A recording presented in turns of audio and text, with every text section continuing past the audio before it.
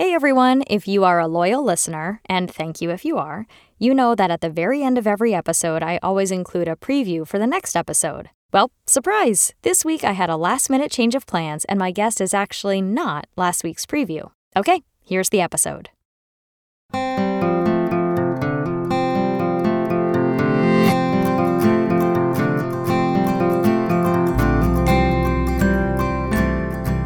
Hello, and welcome to Making It to the Mic, a podcast about how different voice actors got to where they are today. I'm your host, Stephanie Pam Roberts, and this week's guest is Erica J. Erica is a voice actor and mama, and in this episode, we talk about her work in politicals, how she balances work and family, and her thoughts on the shift towards a more inclusive voiceover industry. So let's jump in. Here's my conversation with Erica J. Hi, Erica. How are you today? I'm pretty good. How are you, Stephanie? I'm good. Thank you so much for being on the podcast today. Yeah, thanks for having me. So I'd love to start by asking you to tell us about your journey to voiceover. How did you make it to the mic, and what did you do before you were a voice actor? Yeah, oh my goodness. So many things. So let's see. I've been doing this now for almost 6 years. So the way I got here, I was working for the federal government at the time, living in Richmond, Virginia. And I was already singer, songwriter, doing my own music, recording it myself, writing it, putting it out on like iTunes and all that. And also doing a corporate band on the weekends. So I was truly working 7 days a week.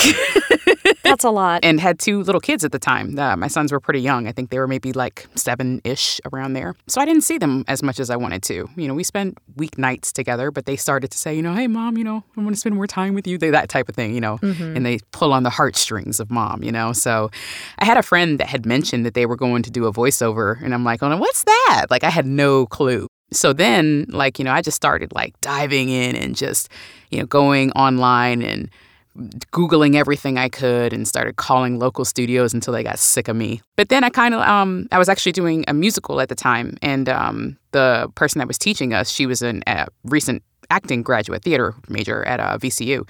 And she told me about a studio that did demos and did voiceover. So I was like, okay, went over there. And I know they don't do it, but folks at In Your Ear in Richmond took care of me, and I did a demo without any training. They walked me through. I didn't even know what the word copy meant. That's how green I was. So yeah, I figured it out. And obviously that's the demo that I will bury and hope that no one finds. But it was enough to get me some kind of work. And from there, I just kind of did the online hustle for a few years. And then I started to find the voiceover community. I was like, wow, this is like a whole big thing.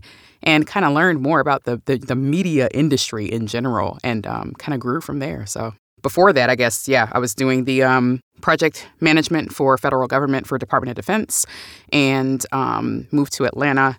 And actually now I still hold my corporate job in product management in the automotive tech space.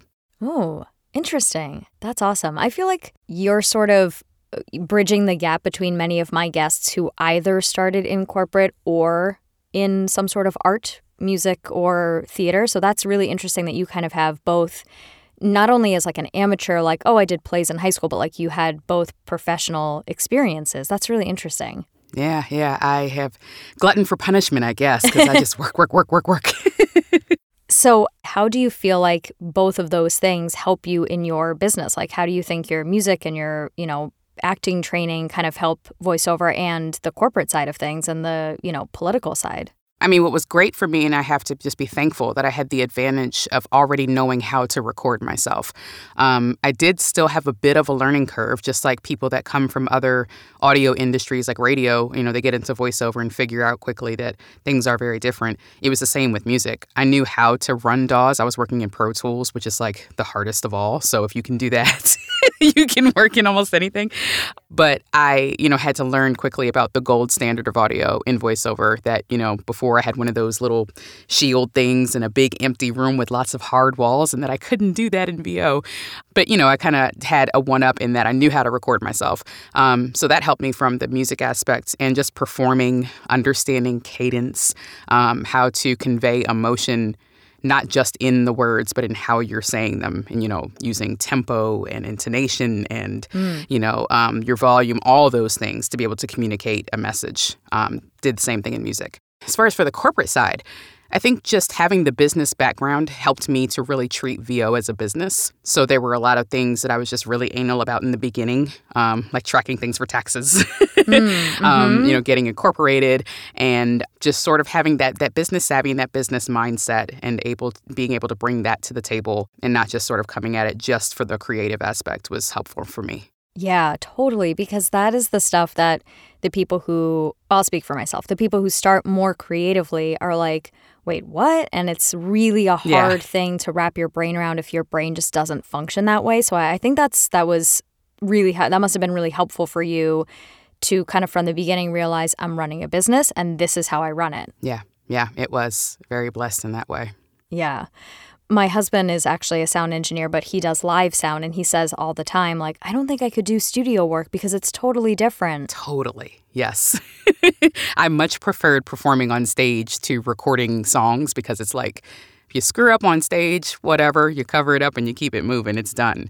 But, if you mess up in the studio, you have to keep going. And I don't know about you, but I get really like, ooh, let me do that again. Or let me try this, So for that. And then it's just so much more the perfection, obviously nothing's perfect, but yeah, you have to be a little more attention to detail for studio work. For me, he was the one who taught me how to use Pro Tools, and I use like 1/97th of what the program can actually do for voiceover. Same. So once you kind of made that demo, what were the first steps that you took with it? I guess backing up, did you feel confident about that demo, or were you like, ooh? I didn't know enough to not be confident or to be confident. I was just kind of like, okay, I have a demo, now what, And again, just helpful with that studio that I worked with, they to this day still hire me. So they actually had a roster of talent that they kept and clients that came to them. So I was able to get some jobs through them with that demo. So luckily it worked out for me, even though it wasn't the best. And like I said, I will bury it. Well, now I want to hear it.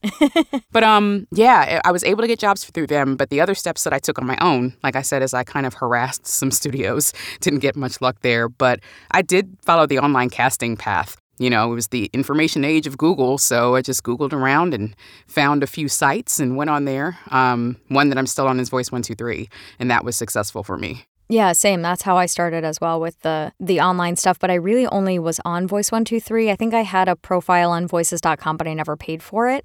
And then, Voice123 just, I don't know, I hit it at the right time and the right way, and it's still something that I use every single day for my business. Yeah. I did start on VDC. Eventually as I grew, it just didn't feel like the right fit for me because I did have a paid membership, but it did get me started. I learned a lot and but Voice123 is what's fit me as I've grown throughout my career and continue to, be more of a pro now. So, yeah. And were there things in the beginning that you felt like came really easily for you or things that you really struggled with because you were able to kind of hit the ground running with a demo but not kind of much training? Yeah. Specifically voiceover training. I'm wondering if there were things kind of that you ran into. That is such a great question because at that stage, I really didn't know what I didn't know. Right. So it was like, I would get... I think maybe within a month, I booked my first job on VDC. And I was just like, yay, somebody's going to pay me and I'm on the microphone. And I was so happy. And I think I got 2 jobs. But then it was quiet for months. Mm-hmm. And I didn't understand why. And I was like a maniac. I was working full time during the day, come home, take care of my kids. And then I was in the studio from 8 or 9 till 2 in the morning. And I'd get up at 7 a.m. and do it again. Oh, my gosh. And... that studio work included, music, whether it was writing or recording, doing marketing stuff. I'd even put together little packages for people that were buying merch from me and whatnot. But it also included auditions. And my goal and what I roughly hit was about 20 auditions a night. Wow. Right. So I'm like, why am I recording 20 auditions and I'm not booking anything? So I didn't know what my hurdle was, but I knew it was something because I wasn't booking and it was pissing me off. But I didn't know what it was. And, now I understand it could have been a few things. It could have been my sound quality because I had a very echoey room. It could have been the performance lacking in that, I was still sort of speaking very perfect and professional and not so conversational. It could have been that I was just auditioning for the wrong jobs because I was just sort of, hamster mill doing it. I know in the beginning it does feel like I got to do everything I have to do at all or I won't book anything. So my husband was out of work during the pandemic. and I was able to kind of like do whatever, whenever. And now that has shifted back to me being more of, the parent role and the voiceover role having to balance a little bit more again. I've been so selective with auditions. Like, I'll open 25 of them on Voice 123, and by the time I read through them all and really like hone and pick through, I have 3 left. That was the greatest lesson that I took from all of that. It took me a few years to learn, but not doing everything is really not even a good way to do it. But for me, it has actually made me better because I learned more about who I am as a voice talent and what jobs fit me and which ones don't. So we can't do everything from a time perspective, but we also shouldn't. Not every story is ours to tell. Mm-hmm. So by me, it was freeing to be able to say, okay, it's okay to pass on this one and really focus and hone in on this one that I have a greater chance of landing and that I enjoy doing more. Right. For a while, I was doing things I thought I could do, but maybe I wasn't super right for. And now if it's like inspirational or gravitas, anything that's sort of like that, I'm like, I guess I could, but I actually think they want you. And so I'm going to pass. Right. But you're right. That is so freeing. I mean, what a great mindset shift. Instead of saying like, oh, I'm not booking this or I'm missing out, to just shift and say, that one's not for me. And that's okay because I really excel at youthful, like friendly, upbeat, conversational, young mom, college kid. And what I could do with inspirational, let it be for the people who that's their thing. Right. Or if it's just like from a time management perspective, if you've done, everything else and you kind of see one and you're like, I could give them a twist of upbeat that maybe they're not expecting, right? That might sound different than everybody else. Then that's cool.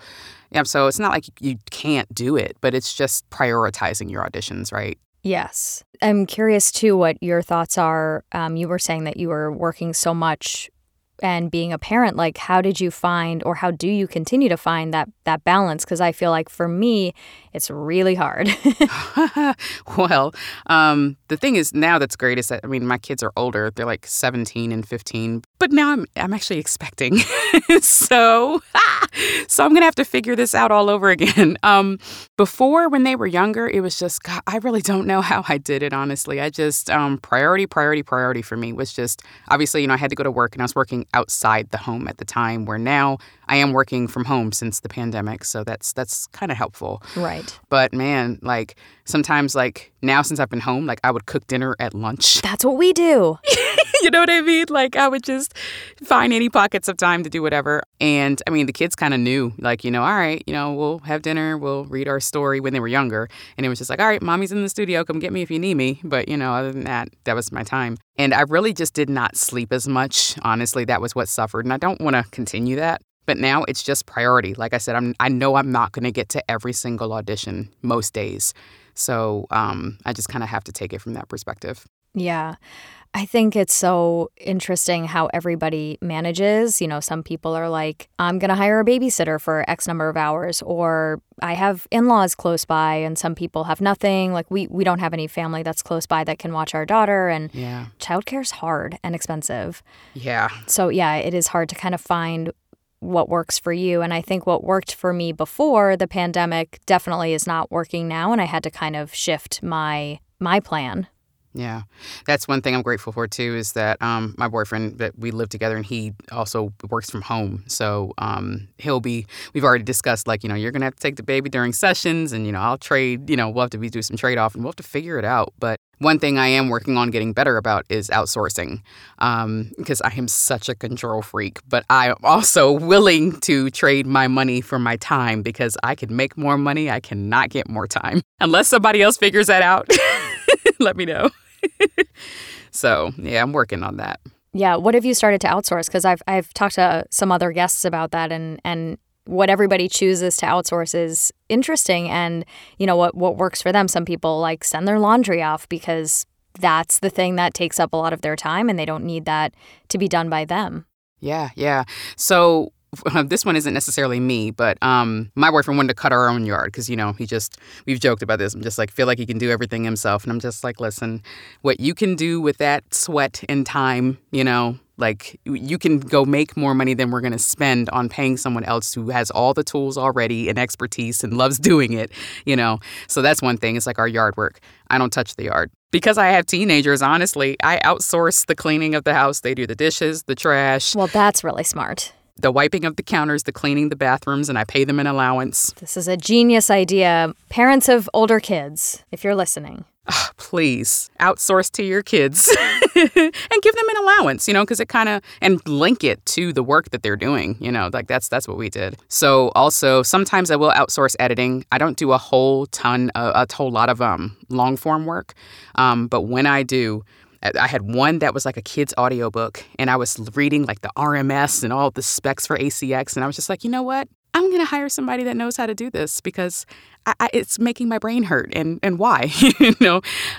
So that, and even little things like I have hardwood floors, and 2 dogs. So you sweep and then there's hair magically appears 5 minutes later.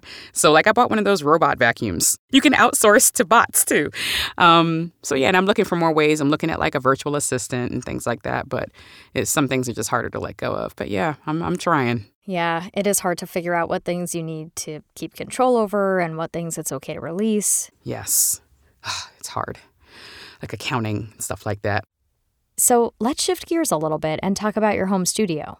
What was your first home studio like, or did you already have equipment because you were doing music stuff, and how could you kind of adapt it, and where has your voiceover booth evolved to?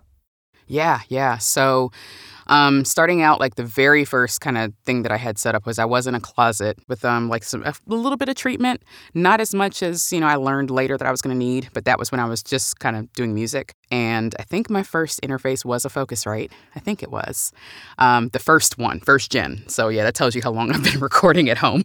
And then I think I had got like this, I think I got the bundle, actually, and it came with like an MXL $100 mic or something like that, and the headphones. It was one of those. But I wasn't doing voiceover yet. That was just music. And then when I moved to another house, I had got that little shield thing, forget what it's called, the X something, that goes around the mic on the stand. I was on a Rode NT2A, not the one for singing. And I started to do some voiceover at that point. But I thought that shield was going to be enough. I wasn't in the closet anymore, so I was just in a big echoey room with that shield. And I quickly learned, well, not quickly, I learned later that wasn't enough for voiceover. But actually, because of music, I had a producer that listened to me and suggested the TLM 103 just for my singing voice. So that was a great investment because it worked for music. And then I found out later that it was great for, you know, VO that needed a little more space like animation and games. And I still have that in my booth today. So then after that, what did we go to? I went back into a closet, treated it, and that was when I kind of started to really learn, okay, I need a little more here. And I got acoustic blankets. And I remember one weekend I was like building, and, you know, everybody just knew, just leave Erica alone this weekend. My kids, my boyfriend, everybody, I was just in there just hammering nails and, you know, putting stuff together. And it turned out sounding pretty good. And then got the 416. And then about a year or so ago, I got my studio bricks, but added extra treatment to that as well. Shout out to George Whittam for teaching me about that, because those things are not necessarily ready to go when you get them. You have to tailor them a little bit. Yeah. I think that's a misconception. People think, I've spent all this money on this booth and now that's it. Yeah. And just hop in here and plug up a mic and go. And like, no, it can sound pretty boxy if you don't treat it in here. Yeah. I love that. I love that you were able to kind of, you know, keep adapting and figuring out what you needed next. And, you know, as Karin Gilfrey says, grow as you go, because I think it's hard, especially now that everybody knows they need a home studio. And so they're like, I'm going to buy the $1,000 microphone. I'm like, yes, but if you don't have a space for it, don't buy it. Absolutely. Like the space is number one. You can take some halfway decent mics, and if you have a really great space, it can work. But you could take an excellent mic, like a U87, for example. I wouldn't use that mic in my studio bricks because it's not very forgiving of small spaces. It needs room, but it needs treated room. So, like, you know, understanding that balance between space and equipment, and also your interface. Like I mentioned, I started on the Focusrite, but then I went to an Audient ID22, which I still keep today as a backup. But primarily I use my Apollo Twin. Mm-hmm. And all of that is important. Even the cables, I had to learn that the mic cables actually matter. I was using like a Amazon, like, okay, it's just an XLR cable, whatever. But that's what's transmitting the signal between your mic in your interface. So that's important too, to have really good quality cables. And yeah. Agreed. So on that same note, but on a different side of the business, when did you kind of get into trying to get management and agents and representation? So I have to say, I didn't know any better for the first 3 or 4 years. I was just like, oh, okay, I'll just do this online thing, and met a few people, but I was just kind of agent wasn't really top of my list because I just didn't feel like I was at that point, and I was just kind of happy with where I was, just doing some work because it was really a side thing at that point. But I would say it was just before the pandemic when I started attending more workshops and really understanding more of the landscape of the industry. I was like, oh, okay. And it just kind of worked out that there started to be more of a demand for voices of color around that time that I was kind of reaching the peak of my preparation. So that was when ACM actually reached out to me. And yeah, I was very, very fortunate. But again, that was all those years of sort of being prepared and learning and starting to go to classes and meet people. So when the opportunity presented itself, I was ready. That's important. I feel like to keep training, to keep learning things and growing, because you never know when somebody is finding you somewhere and expects or wants you to be at a certain level. Absolutely. And I did actually, I'll take that back a little bit though, because I did have a couple regional agencies I had reached out to, and one I was working with every once in a while in Atlanta. They would send me some auditions, but wasn't getting a whole lot of lands, right? Not getting a lot of things that actually materialized.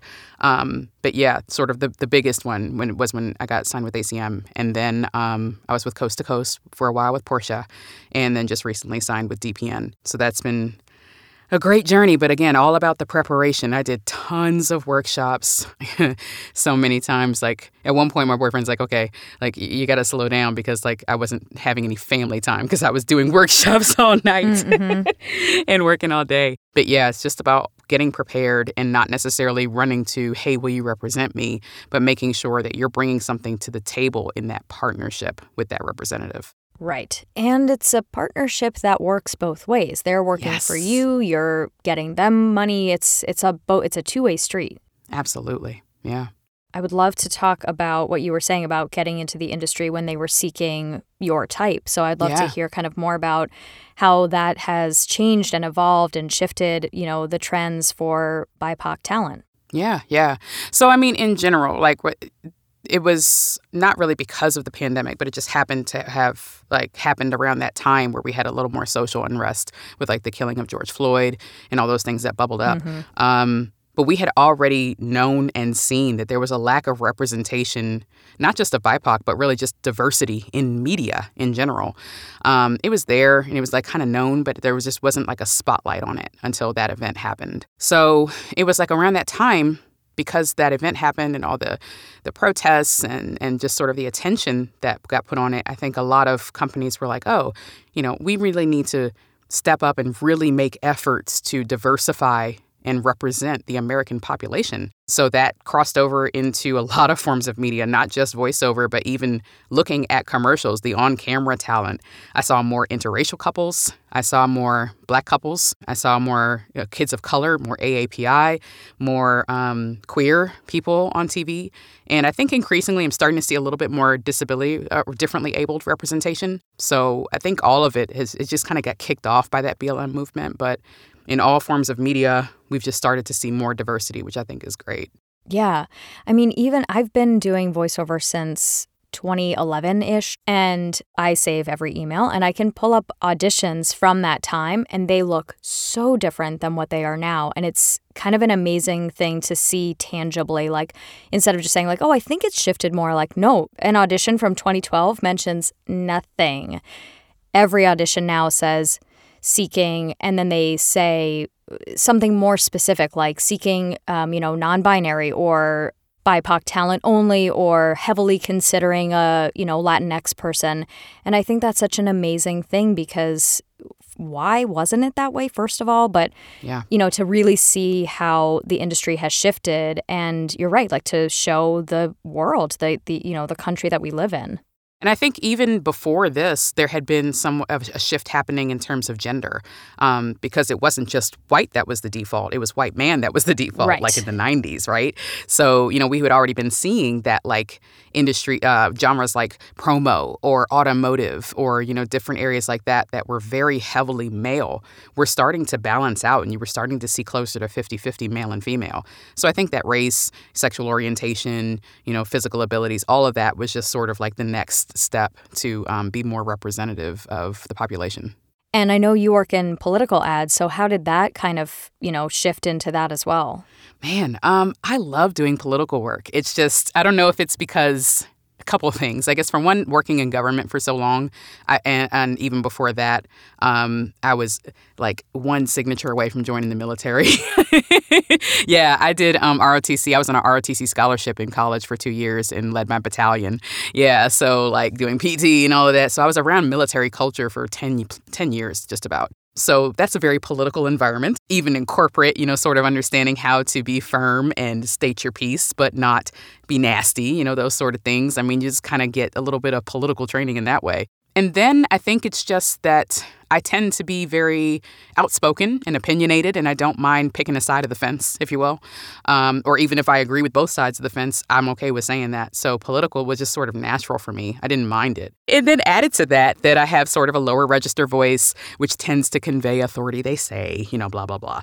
And the gravitas and all that. So it just kind of worked. But yeah, I'm just not afraid of it, and I enjoy it. I'm so scared of it. I haven't done it. It's fun to be able to, especially voice for candidates that I believe in, for causes, that I really want to see progress.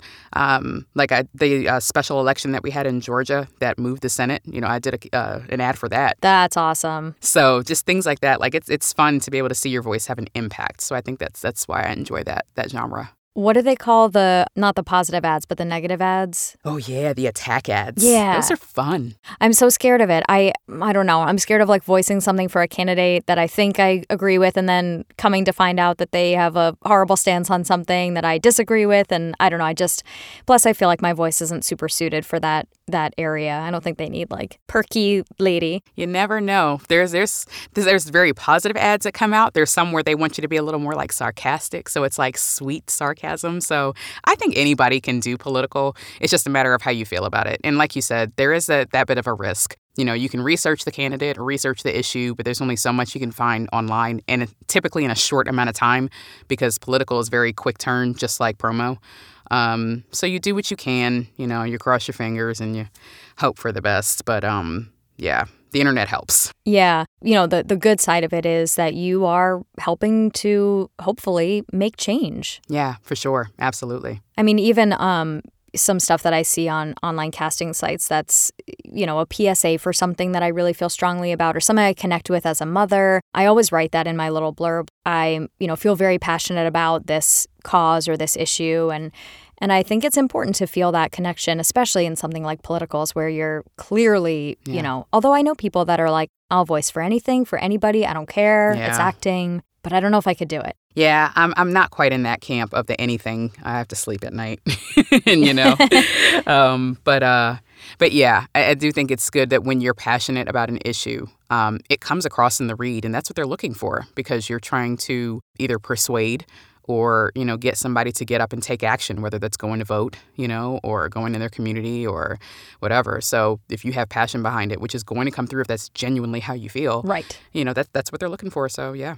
I will link in the show notes an episode of VO School Podcast, which is hosted by Season 1 guest Jamie Muffett. And he did an episode with Maria Pendolino, also a Season 1 guest.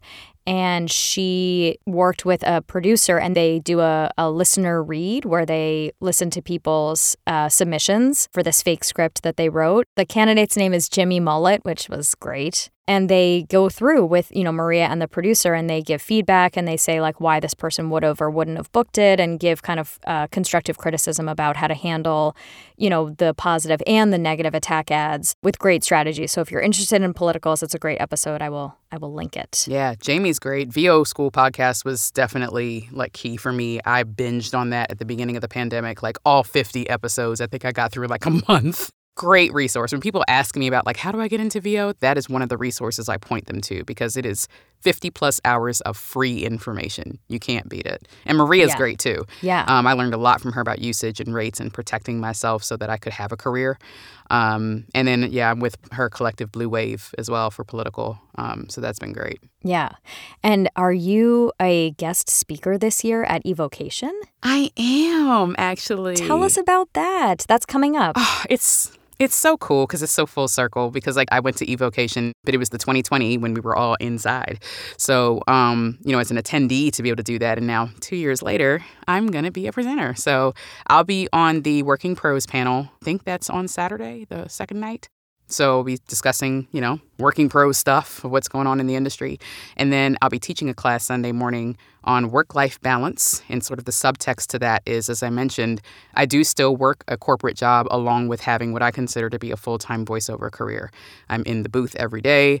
I run a business. I have an income that reflects full-time. And, it is a balance. There are things that are tough and you have to get very efficient. But just sort of taking a look at the strategies that have worked for me, discussing things like I do have a family, so I know that's a whole third leg. And just different things to do to get efficient, to prioritize. And maybe we're going to have a workshop after. So maybe talking to people a little bit about their individual situations and little improvements you can try to make to build your VO business while you're still working a job. Yeah, so I'll put the Evocation link in the show notes. I'm not sure how late you can buy tickets, but you never know. They're still open, I believe. I know the early bird spots are gone, but I think you can buy tickets up until the event. You know what's funny is pregnancy brain, I double booked. So I'm actually going to be on a quick getaway with one of my friends from college in Cancun. So I'll be teaching from the beach. Virtual world. I'll be taking my little Shure MV88 mic and my laptop and hoping that I can get somewhere that's relatively quiet and talking from there. So, yeah. So I'd love to kind of shift into how you approach auditions, kind of shift into the nitty gritty of like, okay, you receive an audition from, ACM. It's for whatever, a commercial, and what's your process? So I think what I do first is I take a quick glance at the specs that have come in, how soon it's due, particularly if it's commercial and it's short enough for me to kind of just get an initial glance through the read. I'll first determine, if this is a high priority audition for me, yes, I really want to do this. It's great for me. I'm a perfect fit and I really want to do it. Or if it's if I have time. I would love to be able to audition for everything. And some days I can get to everything. But a lot of days, especially now, I can't. So that's my first step is prioritization of the auditions. Then what I'll do is once I'm kind of ready to look at recording, sometimes if it feels like it'll be better for it to be organic, I'll actually come in and do a cold read and I'll run the recording. If I do that, I usually do a second take immediately after just in case. But sometimes there are things that come out when you do it cold that you just can't replicate once you're, once you kind of know what's coming. So I do that. I definitely think of, and I hated this question when I first started, I hated it, of who am I talking to? But it really does help to make it specific, just to get a sense of the situation that I'm in when I'm saying this message. What kind of emotion am I feeling and trying to convey? So that's sort of the initial steps. And then when it says conversational, when it inevitably says conversational, what do you do? Almost all scripts, unless it tells me different, I kind of try to approach it as conversational as possible. I will definitely get in my mind, maybe not a super specific scenario, but just what's the vibe? What's the type of person I'm talking to? And very often it is one of my family members. I have pictures of my kids and my boyfriend and my ultrasound in the booth. Oh, I love that. So, sometimes I'm really looking at them and then I talk. So, just kind of puts a face to, and it's easy to create a scenario when it's someone that I know, that I see and talk to every day, that makes the read more specific. And that helps make it conversational because then it's not like I'm reading the script to you. It's like I'm talking. And I'll catch myself if I'm if it says talking, maybe I should say talking, and things like that make it more conversational. Right. Yeah, I've taught a few classes for college, BFA students, and almost everybody's default is exact enunciation. I cannot, I won't, I don't want to. Yes. And my first note is always, well, but you wouldn't really say that in real life. If you were just talking to your friend, you would say, I don't want to So, yeah, I think that's such an important thing to remember. Like that sometimes is this tiniest shift that makes it sound conversational. Because I feel like we rack our brains like, what does conversational mean? But sometimes it's literally just that. It is. And just not being afraid to slightly and very strategically dishonor the script. And that is an art to find that balance. And that's what I mean. If you see going to, then that is correct written English. And that is how the writer is going to write it. But when you're talking, if you say gonna and it fits, it's okay to go with that. Right. And I think especially those scripts that not only say conversational, but go even a step further and say real, relatable, non-announcery. Yeah. All of that, those like extra words. Like if it just says conversational, okay.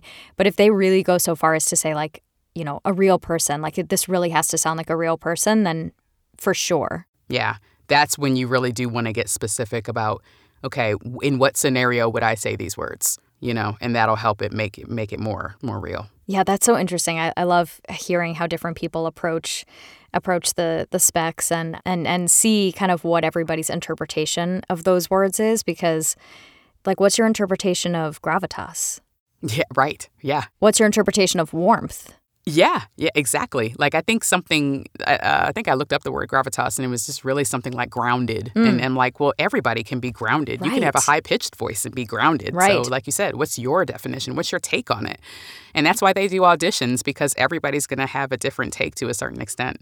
And it may not mean what you think it is. But isn't it funny, because I was talking to a voiceover ladies group that I work with, and we were talking about that, how, when it says warm, I often count myself out because my voice I feel like my voice is higher than what warm is.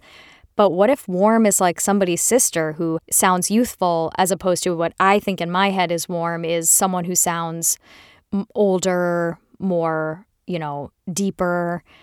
But maybe that's not what the copywriter or the casting director thinks of.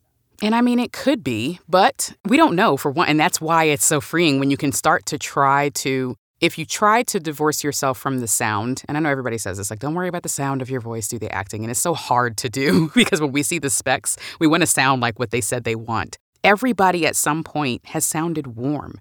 What about when you talk to your grandparents, or if you're talking to your kids? If your kids had a bad day at school or have a bully, like you're going to sound warm, even if you have a higher pitched register. True, yeah. So there's different flavors of warm and different flavors of gravitas. If you are being really serious and you're really passionate about something, you can have gravitas in your voice. And if they hear that passion and that conviction, you may book that job over somebody else who's just relying on the fact that they have a deep voice with a little rasp. Right. Like if you can act it, yep, even though you don't have the tone or the timbre of the voice. Yeah. Ooh, what a great point. Thank you for that. Now I'm going to go audition for everything that says warm. But I'll probably still skip gravitas because I don't feel, because when I see gravitas, then suddenly I'm trying to like do something and it's not something. Yeah. I hear you. I've done the same thing with like Upbeat, the Girl Next Door. I'm like, I kind of sound a little more like the disgruntled, the sarcastic dry. But, sometimes I'll play with it. But yeah, I hear you. Sometimes it's just like, I'm not even going to put my hat in the ring on that one. Yeah. So before we wrap up, I'd love to know kind of what your favorite piece of advice is to offer to people who are just starting out. I guess what first comes to mind is just understanding that this truly, it sounds so corny, but it really is a marathon, this industry, this work, because you have to be multifaceted. There is this 3-pronged stool, and you're going to find other little minor legs that you need as well. But essentially like the tech savviness, the performance and creative aspect, and the business aspect. I'm going to say you cannot succeed without proficiency in all 3. Maybe not being an expert, you're going to obviously level up as you go, but you've got to understand how to record yourself. You have to understand what a noise floor is and how to get it down, how to get your space right, how to run your interface and change your gain so you're not clipping. Mics, I know it's the first thing people go to, but I feel like mics is probably the last thing. You can get away with a lot with mics if you have your space right, if your interface is right, if you have the right system where you're not hearing a fan in the background, any kind of stuff like that. So you have to have that technical savvy. You have to understand the business so that you're not putting a commercial out that is someone's saying in perpetuity usage, and now you can never voice for something in technology again. You will kill your career before you start. So you have to understand the business. And then obviously performance. Like you have to bring that acting to the mic. So, it takes time. Be patient with yourself. Give yourself grace. Learn from a lot of different sources. But those three sort of tenets are essential.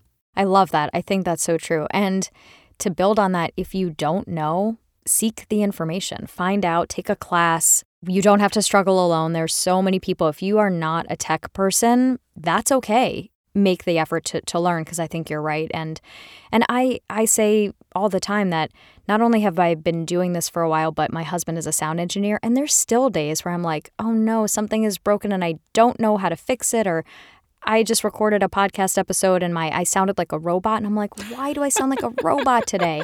And it was the simplest thing that I completely missed, because it's something I take for granted that I just do, which was I did not mute my record track.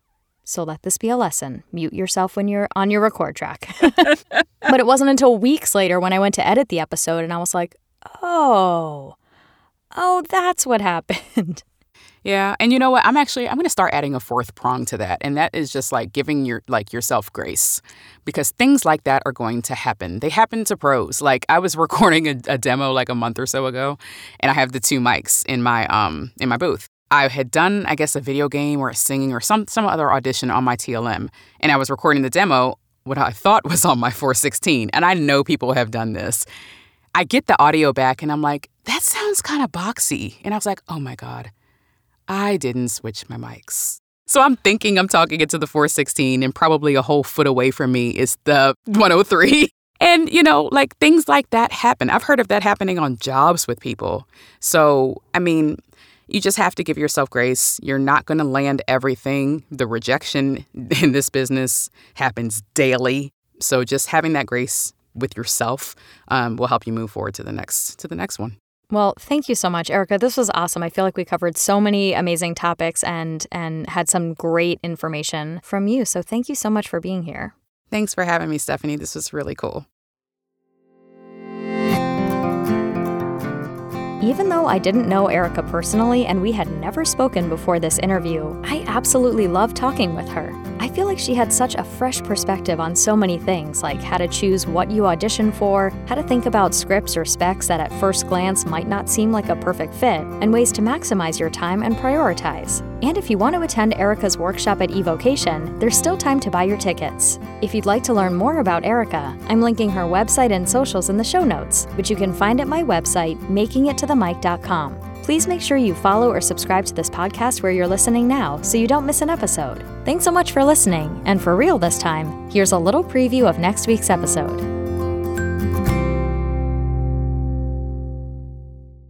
There was no one else doing that style. Everybody else was the big booming movie trailer voice that couldn't do the e-learning explainer video. So I just dove in and had so much fun doing it. That's next time on Making It to the Mic.